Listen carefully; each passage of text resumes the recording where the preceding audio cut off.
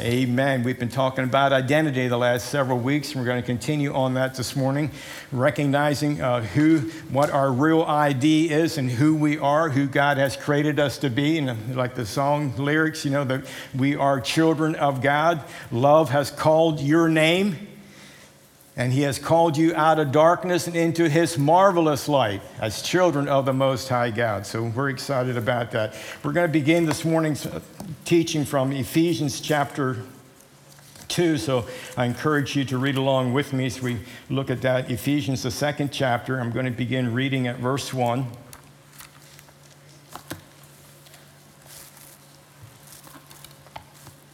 And I want you to know that as I'm reading this, I'm going to read verses 1 through 10. I want you to read along, but I also want you to just keep this thought in mind, that this particular text that I'm going to share with you this morning, this does not instruct you to do anything. It's only stating what God has done in Christ. So just relax. We're talking about discovering our identity, who we are in Christ. And so even though it's not instructing you to do anything, it's simply stating what God has done in Christ. The implications are enormous for what we should be doing and we should be thinking. And really what it's doing is contrasting two ways of living, two identities. The former life before Christ, a life in sin and bondage, a slave to fear, and the present life that we enjoy in Jesus Christ. And so the question begs to be asked, where will you be living? What identity will you be siding up with? So let's begin. Verse 1. Once you were dead because of your disobedience and your many sins. You used to live in sin just like the rest of the world, obeying the devil, the commander of the powers in the unseen world. He is the spirit at work in the hearts of those who refuse to obey God. All of us used to live that way. I'm going to say used to. Say it like you mean it, okay? Looks like we're going to have a good revival meeting here this morning. Say, all of us used to live that way. Say it like you've been born again. Used to live that way. You sound like you struggled saying that like Pastor Ray. I'm still living like that. All right, in Jesus' name, let's have an altar call right now. All of us used to live that way, following the passionate desires and inclinations of our sinful nature. By our very nature, we were subject to God's anger just like everyone else. Verse 4, we have a transition taking place here. Thank God for transitions. It says, but God is so rich in mercy, and he loved us so much that even though we were dead because of our sins, he gave us life when he raised Christ from the dead. It is only by God's grace that you have been saved, for he raised us from the dead along with Christ and seated us with him in the heavenly realms because we are united with Christ Jesus. So God can point to us in all future ages as examples of the incredible wealth of his grace. Well, the language here is rich. The incredible wealth of his grace. Don't you love that language? Incredible wealth of his grace and kindness toward us, as shown in all he has done for us who are united with Christ Jesus. Verse 8, God saved you by his grace when you believed, and you can't take credit for this. It is the gift from God. Salvation is not a reward for the good things we have done, so none of us can boast about it, for we are God's masterpiece. Everyone say, I'm his masterpiece. Talking about identity, you are God's masterpiece. You are saved by grace, not of works. God's masterpiece, he has created us anew in Christ Jesus so we can do the good things he planned for us long ago. So the focus of this text is identity. Who is God and who are we? And from knowing who we are, we know how to live. For our true identity is not determined by personal characteristics or experiences or abilities. Our past does not define our identity. Our identity is defined in Christ Jesus. In Christ Jesus. So in these particular verses, the identity transitions from verses 1 through 3 over to verse 4, where it says, but God, who is rich, God is so rich in mercy, and he loved us so much. It's just a powerful transition. And verse 6 goes on then and tells us how because of this transition, that he has raised us from the dead. I also want you to just pause here for a moment. This is talking, it applies to each one of us individually, but the language here is talking to collectively as the body of Christ, called in Christ Jesus. We've been made alive in Christ Jesus. We have been raised up together with Christ Jesus, and we have been seated together with Christ Jesus in heavenly places. So that's our corporate identity as the body of Christ. There are many different personality profiles that have been out throughout the years, and they all have a validity to them. They certainly help us understand ourselves and understand one another. And the goal there is not to make excuses for our fleshly nature. The goal is not to make excuses for our fleshly nature. Well, I can't help it. I'm a 1, I'm a 3, I'm an 8, I'm a 9, or whatever other personality profiles you may be familiar with. But they certainly do have a degree of merit to them in helping us in a natural realm in flowing together with one another. But any personality profiles in this natural world, for them to be successful and to be of any value at all, they need to be based on they need to be established upon and an extension of, first and foremost, who we have been made to be in Christ Jesus. First and foremost, we have been raised up together with Christ. We have been made alive together. God is so rich in mercy. He's so rich in mercy. We've been raised up together with him, made alive together with him. One of the keys that has helped me over the years, and some years ago I came across this, in helping to understand the Pauline epistles, the doctrines of the Apostle Paul, and the letters that he wrote to the churches, is that Paul's language is almost entirely written from a perspective of being in Christ, in him, realities. You see it right here. We've been raised up together with Christ. It's corporate, with Christ, raised up together with him. We've been seated together with him in heavenly places. We've been made alive, raised up, and seated with him. So that is our true identity as born-again children of God. So when you are in communication with other people, or we're conversing, we're saying, yes, I'm a born-again child of God. I've received Christ as my personal Lord and Savior. We are identifying with the body of Christ as being made alive, raised up, and seated together with him in Christ. So it's that in him, that corporate language, that together this has happened for us through Jesus Christ. And it's because God is so rich in his mercy. He is such a good God that love has called your name. Love has called my name and has raised us up together from the dead, seated together with him. Then concluding there in verse 10 that we are now God's masterpiece. He has created us anew in Christ Jesus. God's masterpiece, a masterpiece, not an afterthought, not grudgingly, well, yes, I need to do this, but you're the masterpiece. You are the best of the best. So understanding your identity, understanding who you are in Christ Jesus, whether consciously or unconsciously known, it determines how you live. How you live. For your beliefs will always determine your behavior. We experience God's abundant grace and mercy. We experience it now, and we will continue to experience it throughout all of eternity. And we are created anew in Christ. Everyone say, I'm created anew. That means there's a past, but it's been done away with. And because the past has been done away with, by the shed blood of Jesus Christ, love has called your name. You have been made alive together with Christ, raised up together with him, and seated together with him. The past is no longer your identity.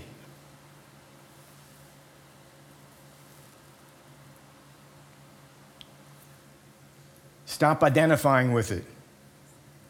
It's no longer your identity. And we are guilty many times in the body of Christ. We love to hear what we would, we classify them as a really good testimony. Well, a really good testimony is I was saved at 4 and there's no more.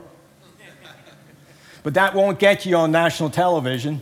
That won't get you a whole bunch of likes on social media. No, what gets you a whole bunch of attention is something that's really gory, really ugly. And say, oh, that's an awesome testimony. What's wrong with being saved at 4 and there's no more? That's a testimony to the grace of God, the sustaining grace of God, the keeping grace of God, the protecting grace of God. Amen? Well, I know you're kind of bored with that. Come on, Pastor Ray, give me some scoop. Well, let me really tell you what happened. Before I ever committed any sin at all, God, in His good grace, had it covered through Jesus Christ, my Lord and Savior. And when that became a reality to me, and I accepted that, I was born anew. I was born anew. The old is gone. It's no longer, the Apostle Paul said it this way, it's no longer I that lives, but it's Christ that is living in me. It's Christ that's living in me. And I live by faith in the Son of God who died for me and so forth. And so recognize and realize that you have been made anew. You've been made alive. You are a new person in Christ Jesus. And so I want you to recognize that and to identify with it and recognize that because of your new identity in and with Christ, you are a person about whom it must be said you have experienced salvation as a present reality. You are a new creation in Christ. You are made alive. You have been raised up and you are seated together with Christ, and you are continuing to experience the abundant grace and mercy now and throughout all of eternity. That is your true identity. Stop focusing on the failure. Stop focusing on the past, and by all means, stop identifying yourself with your past before receiving Jesus Christ as Lord and Savior. And even though other people may look at it as that's an awesome testimony, you need to keep talking about it. Not really. There's not anything in the Scripture that you need to keep talking about. What we need to be talking about and celebrating is who we have been made as a new person in Jesus Christ as our Lord and Savior. Now, I want to invite you to turn to 2 Corinthians chapter 5, and we want to continue to, I made mention of just a few moments ago how this language here is talking, it's a corporate language. Certainly we need to take it personally as well. But corporately, the identity of the church, and what in our identity, what we are, how we are to be responding to that. And here in 2 Corinthians chapter 5, I'll begin reading at verse 14. It says, either way, Christ's love controls or compels us. Since we believe that Christ died for all, we also believe that we have all died to our old life. To our old life. We've all died to it. Well, if you died to something, stop resurrecting it. I've been to enough funerals in my lifetime. I don't need to attend anymore, but I've never been to one where the person that we were at their funeral had anything to say about their past. They gave no voice to it. Just something for you to think about.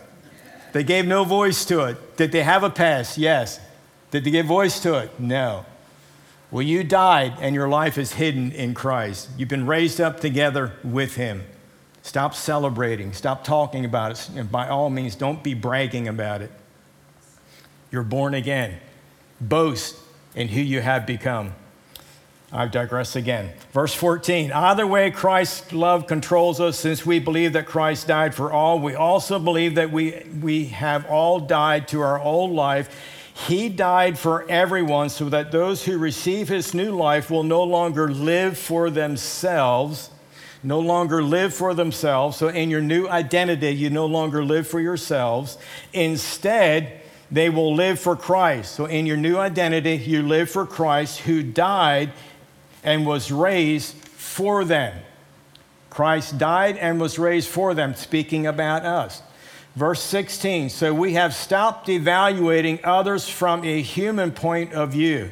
Now, this could be a complete different sermon about not being judgmental, not evaluating others from a human perspective, judging people. It says, we have stopped evaluating others from a human point of view. Listen to this next line. At one time, we thought of Christ merely from a human point of view. How differently we know him now. So when the Apostle Paul is writing there, said we've even judged Christ from a human point of view, to bring him down to the level of a mere man.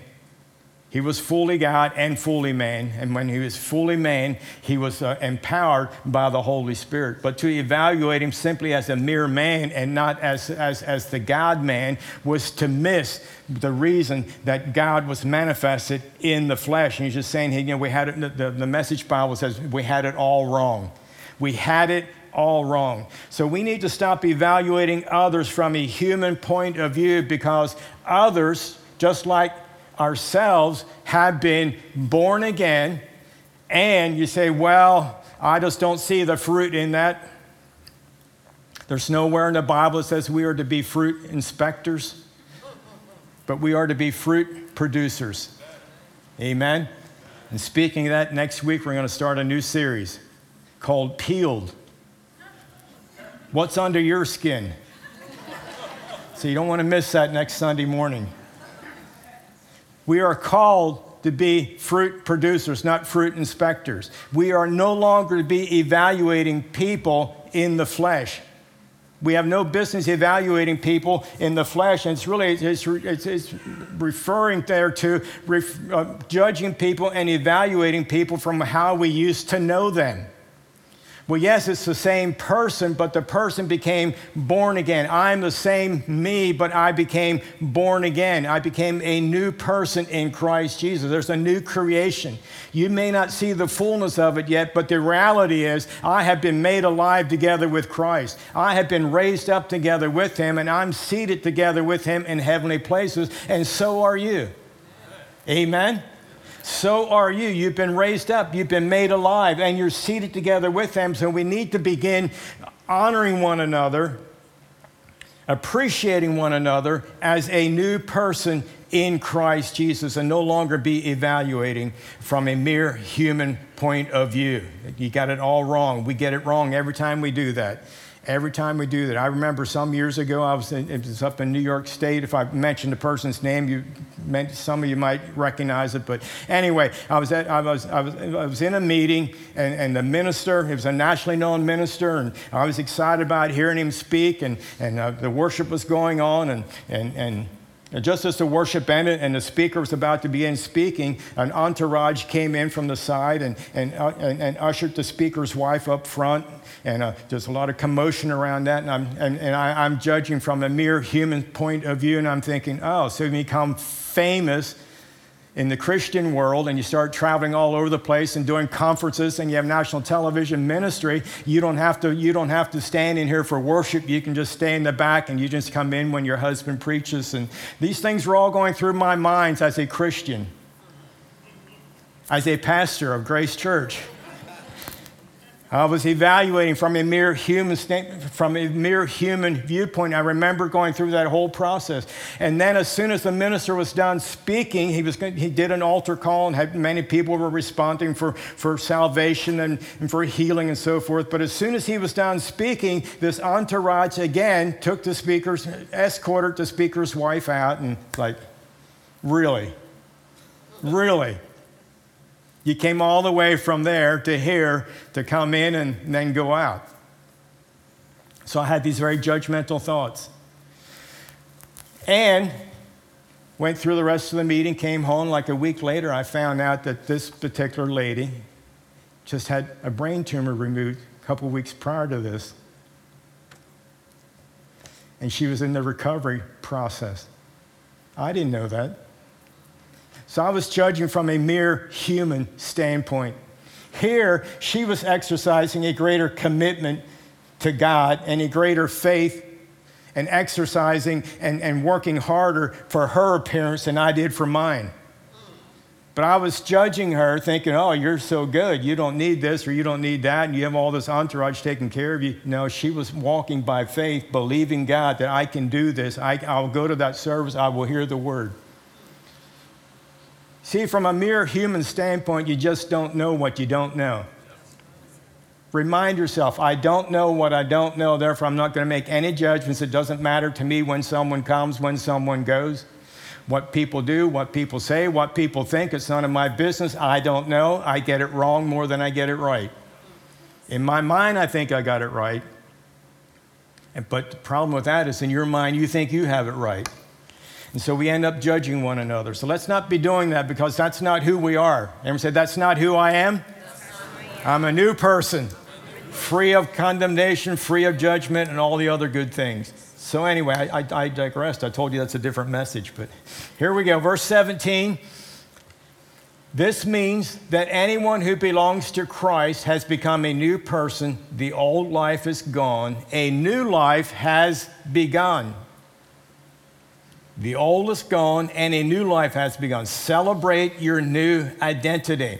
Verse 18, and all of this is a gift from God who brought us back to him through Christ, and God has given us this task. He has given us, those of us who have been born again, we have a new identity in Christ Jesus. We're no longer evaluating others from a human point of view. It says God has brought us back to himself through Christ, and God has given us this task. Everyone say, I have a task. He's given us a task of reconciling people to him. So in your new identity, you have a task. You have a responsibility. You are his workmanship. You are his masterpiece. We read that in Ephesians. His masterpiece created for good works. Here's one of your good works. Here is the task. You have been commissioned with a task of reconciling people to him. Verse 19, for God was in Christ reconciling the world to himself. Now, this is how he did it. He was reconciling the world to himself, and this is how he did it. No longer, I'm going to say no longer. No longer counting people's sins against them. Stop evaluating others from a human point of view. No longer counting people's sins against them.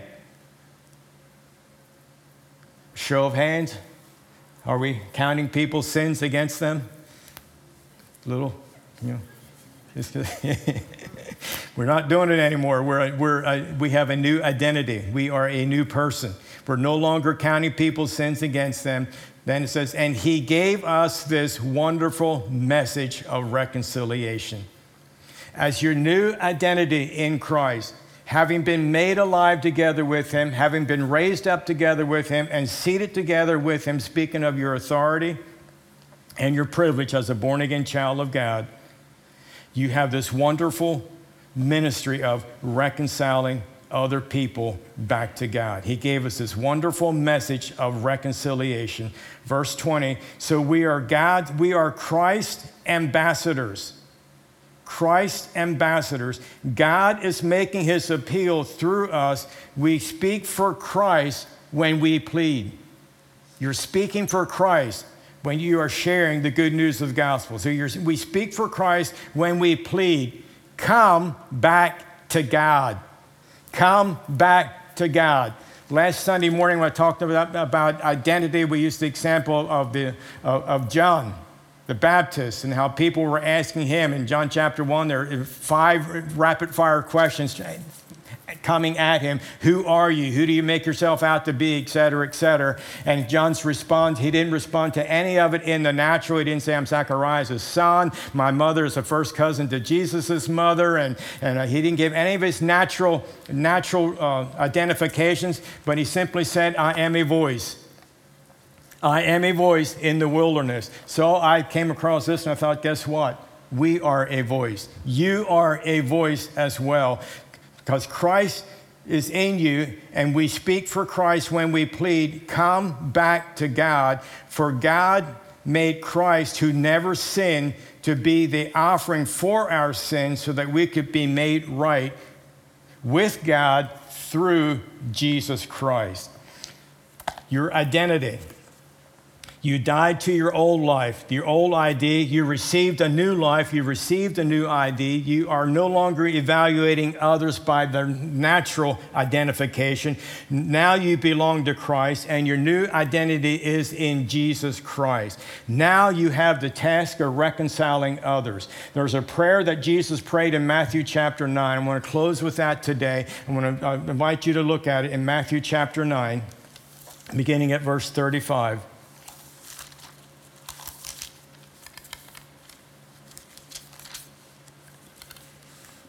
You have the new task of reconciling others to him, no longer counting their sins against them. And he has given you this wonderful message of reconciliation. Wonderful message of reconciliation. We are Christ ambassadors. So people ask you about your identity. First and foremost, you're a child of God. You're an ambassador. God is speaking through you. And some of the most compelling, some of the most clear, compassionate, and compelling messages you will ever preach, you will preach them without saying a word. You will preach them by your love, by your actions. Now, words, of course, are a great part of it. I'm not saying that you never need to share the gospel. You need to share the love of God through your actions. Your life is a living epistle, but you are an ambassador, and God is speaking through you. That is your new identity. God is speaking through you, and what he is speaking through you is he is compelling others to come back to him. Come back to God. So your life is a voice. And your voice, the voice that's coming out of your life in your new identity with Jesus Christ is screaming, come back to God. Come back to God. Love has called your name. You are no longer a slave to fear. You are a child of God. You are sons and daughters of the Most High God. For God is with you, and God is no longer holding sin against you. He has forgiven you. And the good news is that you are that voice, and I want you to accept that identity. I want you to accept that challenge in speaking for Christ. You are speaking for him when you are pleading, come back to God. In Matthew chapter 9, in verse 35, Jesus traveled through all the towns and villages of that area, teaching in the synagogues and announcing the good news about the kingdom, and he healed every kind of disease and illness. When he saw the crowds, he had compassion on them because they were confused and helpless like sheep without a shepherd. He said to the disciples, the harvest is great. The harvest is great, but the workers are few. So pray to the Lord who is in charge of the harvest and ask him to send more workers into the fields. It's one of those Bible passages where probably just a few months ago, if you were to ask me just to quote that, to paraphrase it, I would say, yes, the harvest is great, and when we think about the harvest, we think about praying for the Lord of the harvest, and for God, I think my prayer often has been, Lord, just bring in the harvest. Just thank you for the harvest of people coming in, the people experiencing new life in Christ, people understanding that Christ has already paid the price for their sin. The old is gone, and the new man, it's knocking at heaven's door, just waiting to enter into your life and bring about reconciliation with people. And Lord, just bring in the harvest. Just bring in the harvest. Then a few weeks ago, it was just looked at it differently. It's like, oh, wait a minute here. It says the harvest is great, but the workers are few. So pray to the Lord who's in charge of the harvest and ask him to send more workers into the harvest, into the fields. So the prayer that Jesus prayed is for more of us to go into the field as harvesters and to compel people to come back to God. That is your identity. That's who you are as a child of God. That is first and foremost your responsibility, to accept who you are as Christ. To accept who you are as Christ and to never, ever forget who you are as a born-again child of God. I remember as a teenager, many times in a weekend when I'd be heading out, my dad would have the parting words. He'd say, don't forget whose son you are. And I'll be honest with you, I didn't understand what he was saying. It kind of irritated me, thinking, well, why would I forget whose son I am? But anyway, I kind of just, didn't think much about it. But later, I've been realizing what Dad was really saying is, remember whose son you are, and may the family Sensenig name remind you not to do anything stupid to bring shame or harm to the family name. You remember, I remember whose child you are. You're a child of the King. Your old life is gone. A new life has begun. Old things have been done away with, and all things have been made new. You're a new person in Jesus Christ. You have a new ID. And with this new identity, you are an ambassador for God, and God is pleading through you.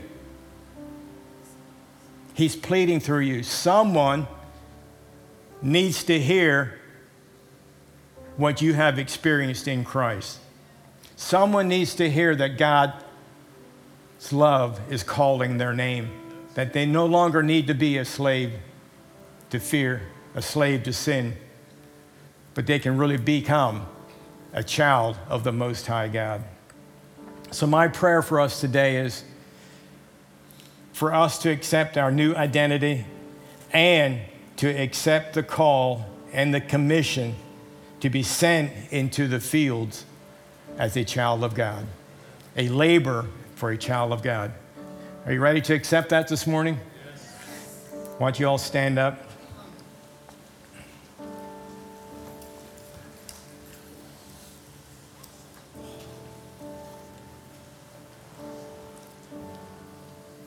What God's word has spoken about you is sufficient for your new identity. No what ifs, no yeah buts. You don't understand. I don't need to understand. God understands. The spoken word was sufficient for Jesus, for him to flow in his identity. It was sufficient for John the Baptist to flow in his identity. It was sufficient for the Apostle Paul to flow in his identity. They all understood who they were in God's master plan. For you to understand who you are in God's master plan, you're a brand new person. The old is gone, the new has come. You are an ambassador for the Most High God. Let his word be sufficient. Stop wrestling with it. Stop fighting against it. Receive it in Jesus' name. Now, Father, I thank you. Just as you spoke blessings over us, you make declarations about us that seem unrealistic. Our flesh wants to say, yeah, but that's not true about me. And then our mind comes up and we're reminded of all kinds of mistakes. But Lord, your grace is more than sufficient. You declared us to be sons and daughters of Almighty God. Your love has called our name. And you brought us out of a shameful past and brought us into a brand new beginning in Christ Jesus. And Father, I thank you that as we accept this new life, as we accept this a new identity, we accept the title of ambassador. Everyone say, I'm an ambassador. I represent God and his kingdom, and I do it well by the power of Almighty God. With the fullness of the Spirit, I receive the commission to go into all the fields to bring in the harvest. I am a laborer in the harvest field for God from this day forward. In Jesus' name, amen. Amen. Accept that. Praise God for it. Amen. Thank you, Jesus. Thank you, Jesus. Thank you, Jesus. Praise God. Praise God. Now, you may be with us this morning, or you may be watching there in your cyber sanctuary, as Pastor Rodney likes to call it. I just want to encourage you that perhaps you say, well, Pastor Ray, I hear what you're saying, but how do I get in on that in the first place? I'm still stuck in the past. I've never made that commitment. I never had an opportunity to really, how do I know that I made that transition into the new life? Well, it's called accepting Jesus as Lord and Savior. It's called being born again by the grace of God. And the Bible teaches it's very simple that if you believe in your heart that Jesus Christ is the Son of God, you believe that in your heart and you say that with your mouth and you receive Him as Lord, invite Him to be the Lord of your life, He comes in, He cleanses you of all your sin, and you become that brand new person in Christ Jesus. So whether you're here with us right now this morning or watching online, I'm going to go ahead and pray a prayer. I'm going to ask the people here to pray together with me. Let's make this declaration, and you make this declaration together with me. And if it's your very first time and you're here, we want to celebrate that with you. Don't leave here without letting one of us know or stopping by the connections room, or if you're online, make sure that you contact us online and let us know that you made this wonderful, wonderful decision to receive Jesus as your personal Lord and your Savior. We want to resource you with information that will be beneficial and helpful to you in this new life in Christ. So let's pray this together. Say, Heavenly Father, I believe with all my heart that Jesus Christ is Lord, that He is your Son, and that He died at the cross and He shed His blood to cleanse me of all my sin. I've received that today into my life. I've received Jesus as Lord and Savior. From this day on, I acknowledge that I am born again. I am made new in Jesus.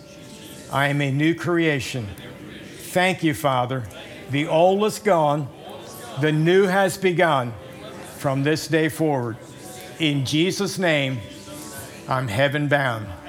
Amen. Praise God. Thank you, Lord Jesus. Praise God. Again, if you've done that for your very first time today, please stop by Connections online. Make sure you connect with us and let us know that you made that commitment.